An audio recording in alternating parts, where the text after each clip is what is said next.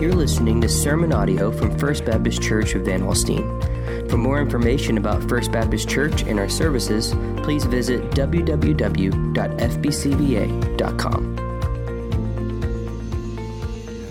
Let's take our Bibles and turn to Deuteronomy chapter 6 this morning. Deuteronomy chapter 6. Last Sunday we started a new sermon series called When I Grow Up and introduced this simple visual.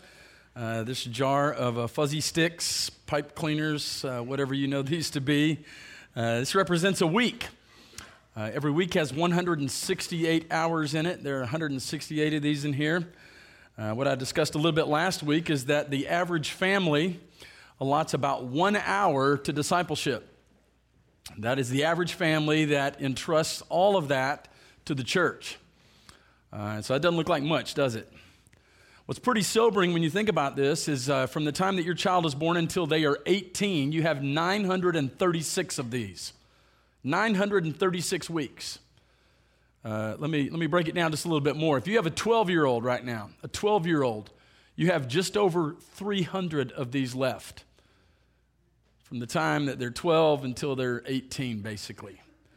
And so what I hope that impresses upon you is that every moment of every day has value, is critically important, and I certainly hope that you are not average in the sense that you are trusting the church entirely to do discipleship for you. We have absolutely no desire as church leadership to take that responsibility from you. In fact, we want to partner with you. We want to help you. We want to support you in your responsibility to train your children, to disciple them.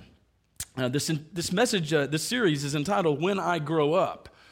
Whenever our kids finally get to a place where they kind of have an idea of what they might like to do, and of course that changes many times through the years from the time that they're little bitty until it's actually time to make that decision, what do I want to do with my life? But that piques our interest, gets our attention when they say, when I grow up, I want to, it makes me wonder, what is it that we wish or want for our kids? I mean, it makes sense that we would say, well, I want them to be successful. Okay, that's kind of a broad way of looking at it. Sure, you want them to be successful, but what does that really mean? Well, I want them to get the education that they need so that they can be successful. I hope that's important to you. Some would say, well, I want my kids to have financial security. Sure, that's great. And I hope that you're teaching them to be financially responsible so that will be possible someday. Some would say, well, when my kids are younger particularly, I want them to be popular. I want them to be liked by their friends and by their peers. And the thought of my kid being, ostracized or marginalized or left alone or left out or anything like that is just mind-boggling to me. I couldn't stand the thought of that. And so there are different things that we wish for our kids. But I wonder, what is it that you want for your kids spiritually? When they grow up, do you want them to grow up more than just physically? Because that will happen. You feed them, they will grow. I mean, it's mind-boggling how fast they do grow up. But more than growing up physically, how are they growing spiritually? Are you giving attention to that? Because if you notice something is wrong physically and maybe they're not growing like they should, or they go for their annual checkup and the doctor says, I'm a little concerned about weight here, and maybe they're not in the percentile that we had maybe hoped, or all those different things. You naturally would be concerned about that, but are you concerned about their spiritual development? Is that something that you're giving attention to? Is that a priority for you as a family? So in this series, we're looking at the biblical pattern of generational discipleship or discipleship in the home. And the key text for that is here in the book of Deuteronomy, chapter 6. I want us to pick it up again once again in verse number 4. We'll read down through verse number 9. So I hope that you'll follow along as I read this morning. Hear, O Israel, the Lord our God, the Lord is one. You shall love the Lord your God with all your heart and with all your soul and with all your might. And these words that I command you today shall be on your heart. You shall teach them diligently to your children and shall talk of them when you sit in your house and when you walk by the way and when you lie down and when you rise. You shall bind them as a sign on your hand, and they shall be as frontlets between your eyes. You shall write them on the doorposts of your house and on your gates.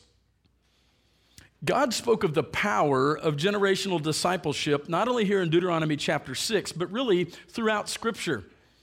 He began making his intentions clear at the time of creation when he said to Adam and Eve, "Be fruitful and multiply and fill the earth," in Genesis chapter 1, verse number 28. Now that command, while it may appear to be the case, is not limited to physical procreation. In Genesis chapter 5, we see that the earth grew more populated, and yet God showed his disappointment in that this multiplied people were not following him. And so it seems clear that the essence of his intent was to multiply my presence on the earth through your children. In other words, pass these very important truths on from generation to generation. And we discussed last week how important that is, even in the context of the local church. I realize that some of you this morning are at various stages of your life. I see some with grandchildren this morning. I happen to know some of you even have great-grandchildren, and that's great. And then there are some here this morning who would say, God has not given us any children, and it doesn't appear that that's going to be the case, and that's okay too. You still can have a part in this process of discipleship right here within the context of the local church.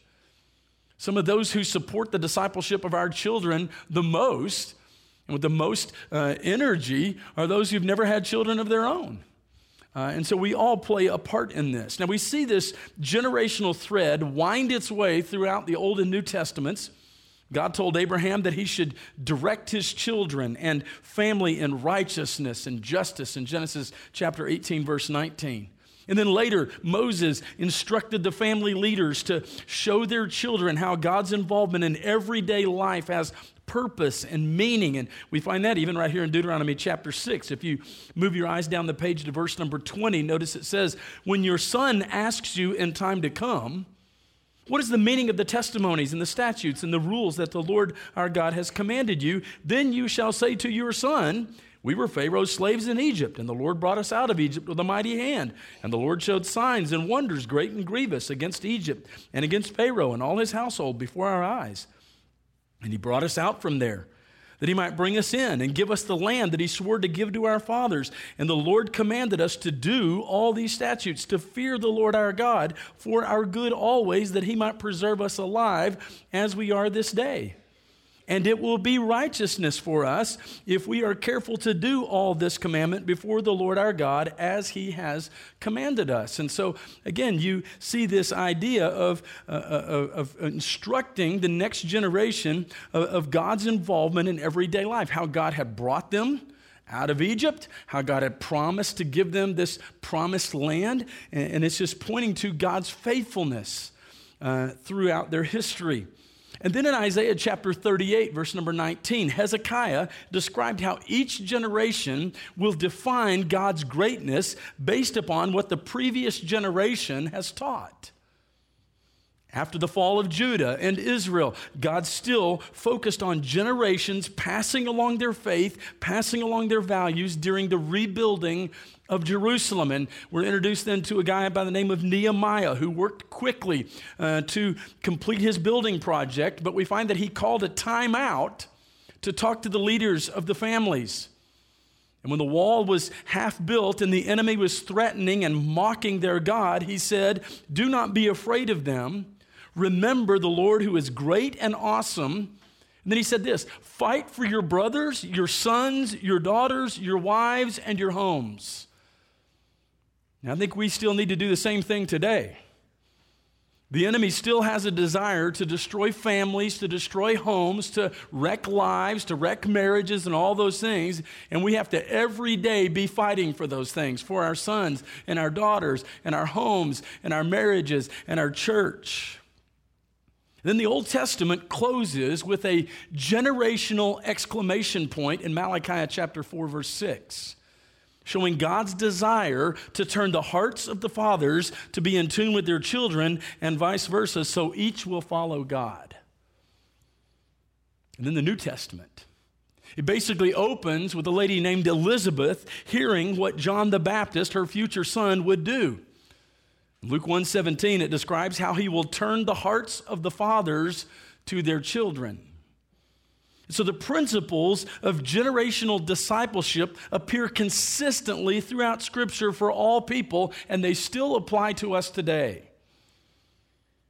The New Testament, in fact, quotes the books of Deuteronomy and Psalms and Isaiah more than any other books of the Old Testament. Jesus himself quoted from the twin pillars of Deuteronomy chapter 6, verse 5 and Leviticus 19:18.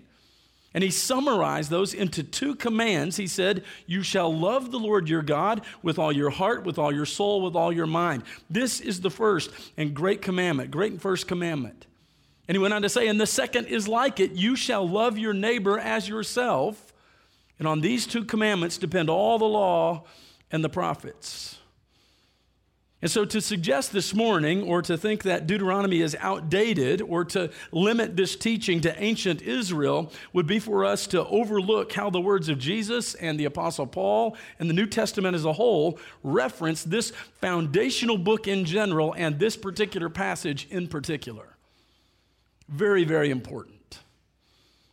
So this morning, I want us to consider, first of all, a priority responsibility. A priority responsibility.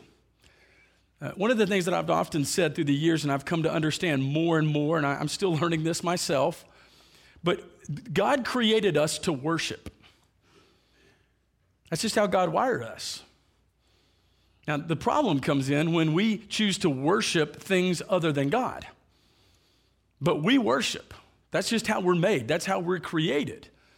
Okay? And so whatever you attach your heart to, we sometimes say, that's why Scripture speaks of it this way, be careful what your heart falls in love with, because what you are most passionate about, you will prioritize.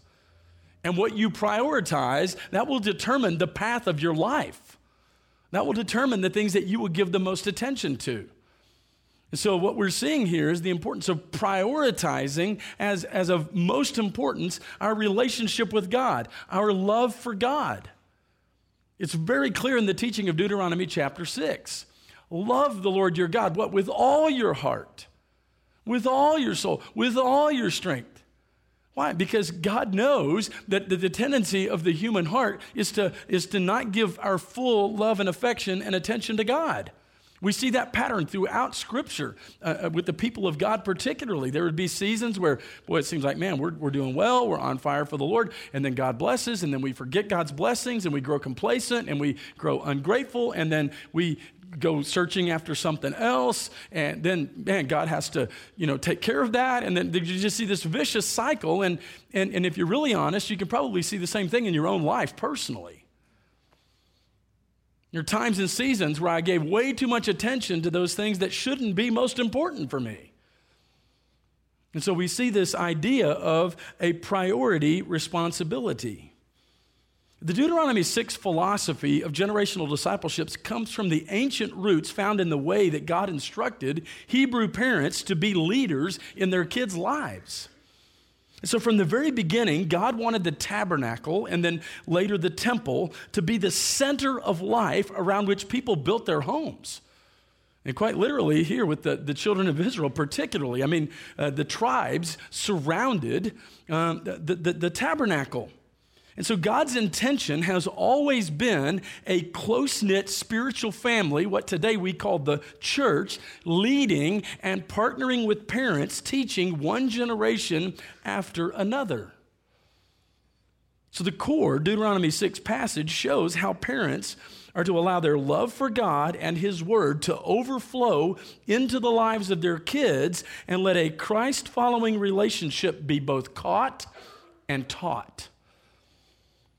But it's not going to happen by accident. Think of it like this. Most parents, most responsible parents anyway, would say that they want their kids to be physically healthy.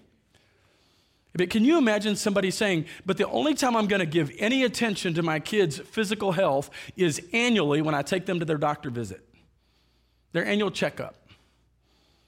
And I'm hoping and praying that by making that one visit a year to their doctor and maybe other times when they're sick and they need some medical attention, but apart from that, we're not going to give much attention at all to their physical health, what they eat, how much physical activity they get, how much rest they're getting, any of those kind of things. We would say that's ridiculous. To maintain good physical health, that's a daily endeavor. I mean, kids left to themselves, let's be honest, will eat way too many ding-dongs, right? They still have ding-dongs today? I know I would, right? So if you just say, the pantry's all yours, go for it.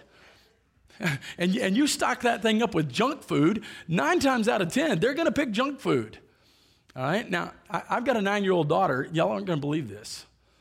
In fact, there have been times when I've doubted that she was really mine. She doesn't like ice cream. Isn't that crazy? It's hard for me to imagine that. I love ice cream. So left to ourselves, we many times will not make the wisest of decisions as it relates to our physical health. We overextend ourselves many times. We don't get a good night's sleep when we should. We worry and fret about things that we shouldn't. That's just kind of how, we are in this broken, crazy world. And so it would be ridiculous to think that we can maintain good physical health for our kids by just simply taking them to the doctor one time a year for a checkup and then taking them to the doctor when they're sick. Now, you've got to practice good health in your family on a regular basis, on a daily basis. And the same thing is true spiritually. Now, one of the traps that we can fall into as parents particularly is that most of our parenting is corrective in nature. And I realize that some of you are at that phase of child rearing right now where it feels like all you ever say is no, right? You ever had that? Like you wish you could just put that on repeat all day long. No, no, no, don't do that. Don't do this. Don't do that, right? But you know that to have a healthy balance as a parent, you not only want to correct bad behavior, you want to affirm good behavior and instruct your kids in how to be more responsible. That's just what parenting is. And the same thing is true spiritually. Okay, we don't want our discipleship to just be corrective in nature, where we're just constantly giving our kids a list of things we don't do. Don't do this. Don't do that. Don't do that. Don't go there. Don't say that. Don't do. There's some wisdom in that, but you want to balance that with the training and teaching and nurturing and the admonition of the Lord. Let me just give you a simple example, and we're going to expand upon this in a little more practical way in the next few weeks, Lord willing. One of the things that we'd tell any of our kids would be nice to others, right? Isn't that something you teach your kids?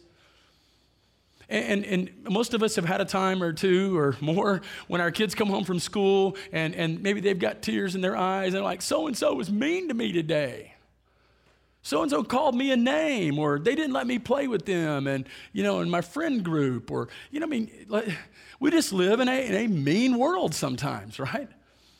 And so you want your kids to develop a little bit of emotional toughness there, but at the same time, you hate to see your kids hurt by people, and it can be a real challenge.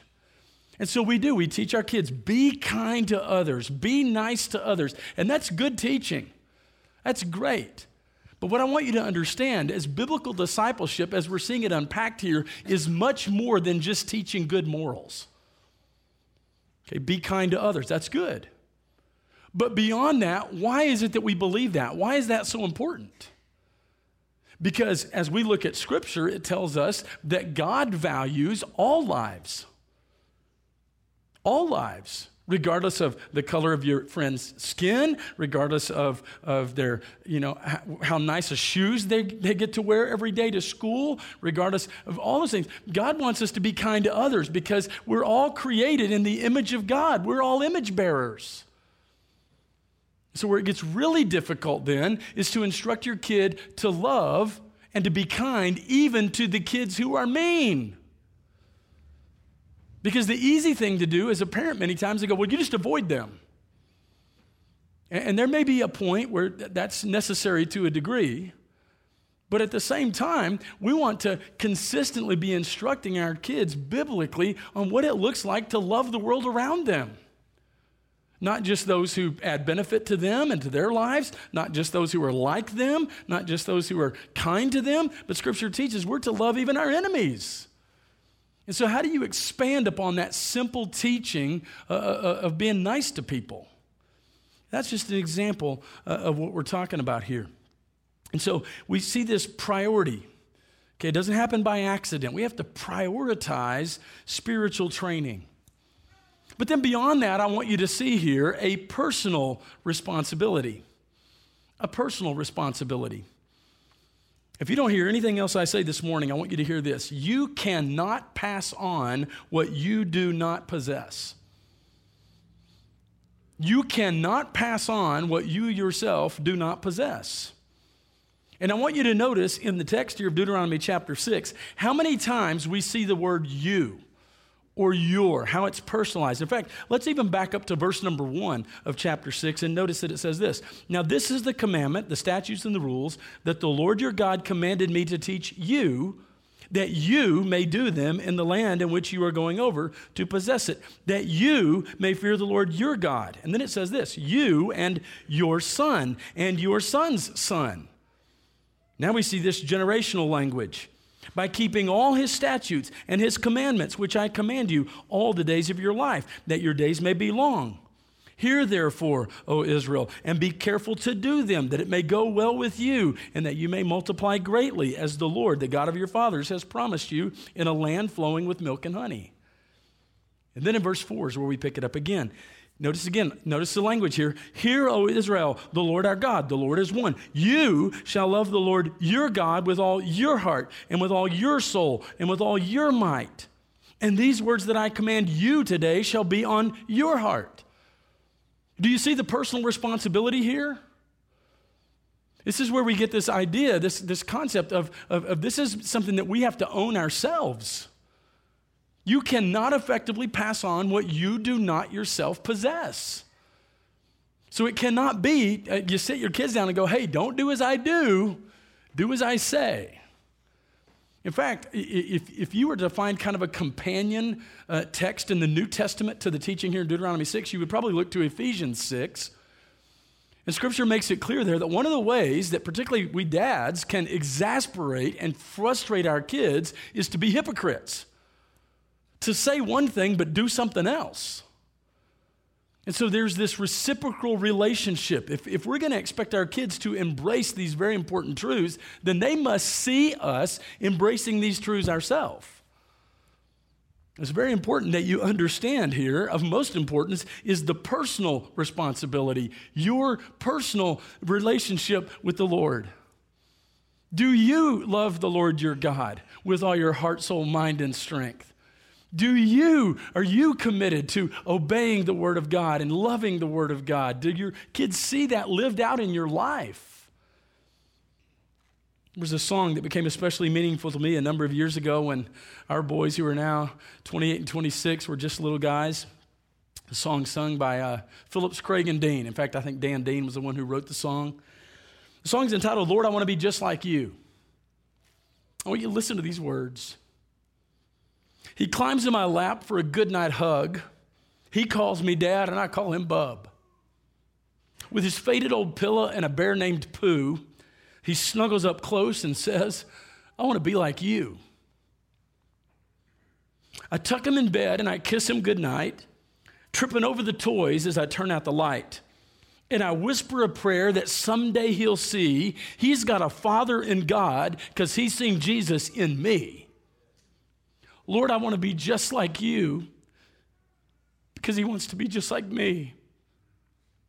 I want to be a holy example for his innocent eyes to see. Help me be a living Bible, Lord, that my little boy can read. I want to be just like you because he wants to be just like me.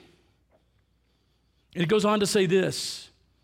Got to admit, I've got so far to go, make so many mistakes, and I'm sure that you know. Sometimes it seems no matter how hard I try, with all the pressures in life, I just can't get it all right. But I'm trying so hard to learn from the best, being patient and kind, filled with your tenderness, because I know that he'll learn from the things that he sees. That's very important. And the Jesus he finds will be the Jesus in me. Lord, I want to be just like you because he wants to be just like me. I want to be a holy example for his innocent eyes to see. Help me be a living Bible, Lord, that your little boy can read. I want to be just like you because he wants to be just like me. Right now, from where he stands, I may seem mighty tall, but it's only because I'm learning from the best father of them all. I hope that you can say this morning that you are actively, as a matter of priority, learning from the best Father of them all. We just sang about a good, good Father who loves us unconditionally, who is gracious and merciful and long-suffering. I hope you see the importance of the personal responsibility here. And then I want you to notice finally this morning a parental responsibility. Notice the text changes.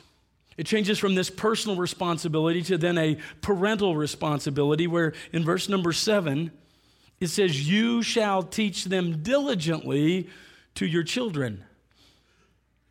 You shall talk of them when you sit in your house, and when you walk by the way, and when you lie down, and when you rise, and bind them as a sign on your hand. They should be as frontlets between your eyes. You shall write them on the doorposts of your house and on your gates." So now we go from this personal responsibility to a parental responsibility. All the while remembering you cannot effectively pass on what you yourself do not possess. And you will find that future generations will tend to prioritize those things that they see prioritized in their home. I'm reminded of the text in 2 Timothy chapter 2. In fact, we went to 2 Timothy chapter 1 last week when we talked about young Timothy and his spiritual heritage there. Paul was addressing him in chapter 1, and he said, "I'm reminded of your sincere faith, a faith that dwelt first in your grandmother Lois and in your mother Eunice, and now I am sure dwells in you as well." So there's that generational discipleship, passing on the truth. And then it's in chapter 2 of that same letter to Timothy that the Apostle Paul gives us this classic pattern of discipleship in Scripture. He says, "You then, my child, be strengthened by the grace that is in Christ Jesus, and what you have heard from me in the presence of many witnesses, then entrust to faithful men who will be able to teach others also." I've often referred to that text as Christianity's power sweep. It is our bread and butter. Because you see, if this generation fails to pass on the truth and a passionate love for God and His Word to the next generation, eventually what happens? Eventually we die out. So we must continue to pass on the things of God from one generation to the next. This past Thursday, I had the opportunity to volunteer at the high school track meet. And just something I enjoy doing, beautiful day, Thursday, got to be out in the sun and just enjoyed time out there. And I always marvel at how fast the sprinters can run, to run 100 meters and, just shy of 11 seconds. And I mean, it's just incredible. I've always been envious of those people who are built more like thoroughbreds than Clydesdales. I'm more a Clydesdale. And so I can appreciate the speed there, but I also appreciate the endurance that you see in a distance runner. I can think of a lot of things I'd rather do than run a mile, but I can appreciate someone who has that kind of endurance. And then you take a race like the 800 meters now. It's basically 2 laps around the track, but it's now essentially a sprint. So it's not just how fast you can run or how far you can run, but how far you can run fast. It's amazing to me. I can appreciate the athleticism that these kids were exhibiting there on Thursday. But one of the things that I love to watch the most in a track meet are the relays. And so as I was watching this on Thursday, I was watching what's called the sprint relay. It's, each runner runs 100 meters. Okay, and so collectively, 4 people do 1 lap around the track. I mean, it's fast. And so the cool thing about it is it's a team event. And so the baton has to be passed from one runner to the next until that last runner, the anchor leg, brings it across the finish line. And there were some things that you'll notice as you watch one of these relays, and that is the fact that the baton has to first be in the hand of the first runner. Okay, that's how the race is started. The person who's going to run that first leg starts with the baton. Okay, and then they run their portion of the race. If it's the sprint relay, they run 100 meters and they hand it to the next runner. If it's the mile relay, then they do a complete lap and then they're going to hand it to the next runner. And that runner is going to do a complete lap around the track and so forth. And the truth is this: the baton must be transferred from one runner to the next within a passing zone. Okay, you can't just determine that one of your runners is actually going to do, 600 meters, because that would just be better, more convenient. No, you have to pass that baton in a certain stretch of the track in order for it to be a legal transfer of the baton. And then obviously, the baton must be brought across the finish line. And there are other rules and things that come into play here. But there were some observations that I made as I stood there and I watched these relays the other evening. And that's this: the runners were eager to get the baton, particularly in the 4x4, where everybody kind of starts at the same spot. Okay, so what happens is as that first runner's going around the track, the judges there are putting each of the next runners in order according to how they're coming down the home stretch, okay? And every one of them is looking back at the person bringing the baton to them, and they're standing there and they're going like this. I mean, you can tell they can hardly wait to get their hands on that baton so that they can run their leg of the race. That's what we want to create in our kids. It's that kind of excitement, that kind of exuberance, that thrill that comes from accepting, receiving the baton of the truth and running with it myself. And that doesn't happen by accident. And so I pray every day that God use us to stir that up within our kids, and in some cases within our grandkids, and for some of you, your great-grandkids even. That's what I pray. I also noticed that after the transfer, runners continued to cheer for their teammates. I don't know that I saw any of those runners after they had transferred the baton. Now, some were pretty worn out naturally, but I didn't see many of them just check out. No, they continued to cheer for the next runners in the race. And then I saw these teams, particularly obviously the ones who won, they celebrated victory together. And to me, it's a beautiful picture of this whole thing of generational discipleship. Now, here's a sobering truth, though. As we said with this visual illustration, you really only have so much time when you can effectively pass the baton of truth from one generation to the next. That's not to say that there's a magical moment when your kids turn 18 where you can no longer transfer truth to them. But let's just face it. The reality is the most effective time, the most effective stretch to pass the baton of truth from one generation to the next is in those formative years. In those formative years. That's why every week matters. And every moment that makes up every hour, that makes up every day, that makes up every week, that makes up every month, that makes up every year is critically important. And if you're here this morning and you're content to say, I'm just going to let the church take care of that. I'm going to give the church about 1 hour a week to disciple my kids. You're missing the mark. You're missing the mark. And what you will find, and I've seen this many times over in counseling sessions, is there are people who have not done real well in transferring that baton. And so what you see is they're still standing out there on the track and they're watching their kids and their grandkids run around the track and they're going, I just wish there were some things I would have told you. I really intended to tell you this, and I really intended to make sure you understood the priority of this, but I was so busy at work, and I was so busy making money, and I was so busy doing other things that I missed I didn't get to tell you. I said things I didn't get to teach you. And the last thing I want for any of our families, any of our parents, is for you to be standing on the track someday going, if only I had taken the opportunity when I had it. If only I hadn't wasted so many of those hours. If only. Don't let that be the case. And again, I know some of you are in different stages of life right now, and some of you are saying, well, we've already finished raising our kids. And that's great. Some would say, well, I've never been married and not sure if I'm going to. That's great too. Everybody within a church family can be involved in this process. And some of the most faithful people that are in this process of discipling the next generation are people who are not working and serving with their own kids. Their kids are already grown. They already have grandkids. I love nothing more that during the week of VBS to see some of our senior adults serving in this process right here at First Baptist Church. because you understand the importance of passing the truth from one generation to the next. Now, we've been here long enough that I could spend some time out here on Wednesday night with RAs and GAs, and I could look at some of those kids and think, man, I remember when they were just this tall. Now they're this tall.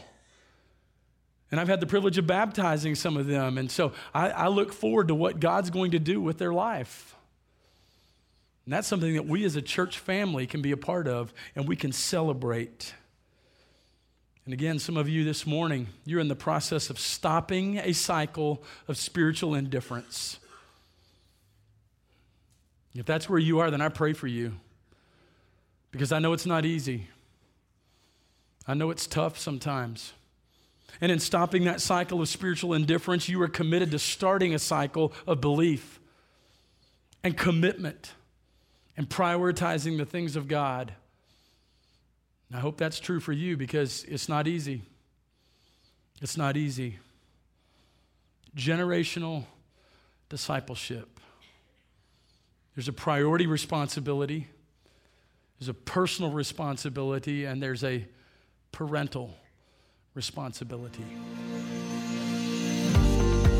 Thank you for listening to this message from First Baptist Church of Van Alstyne. For more information about our church, visit www.fbcva.com.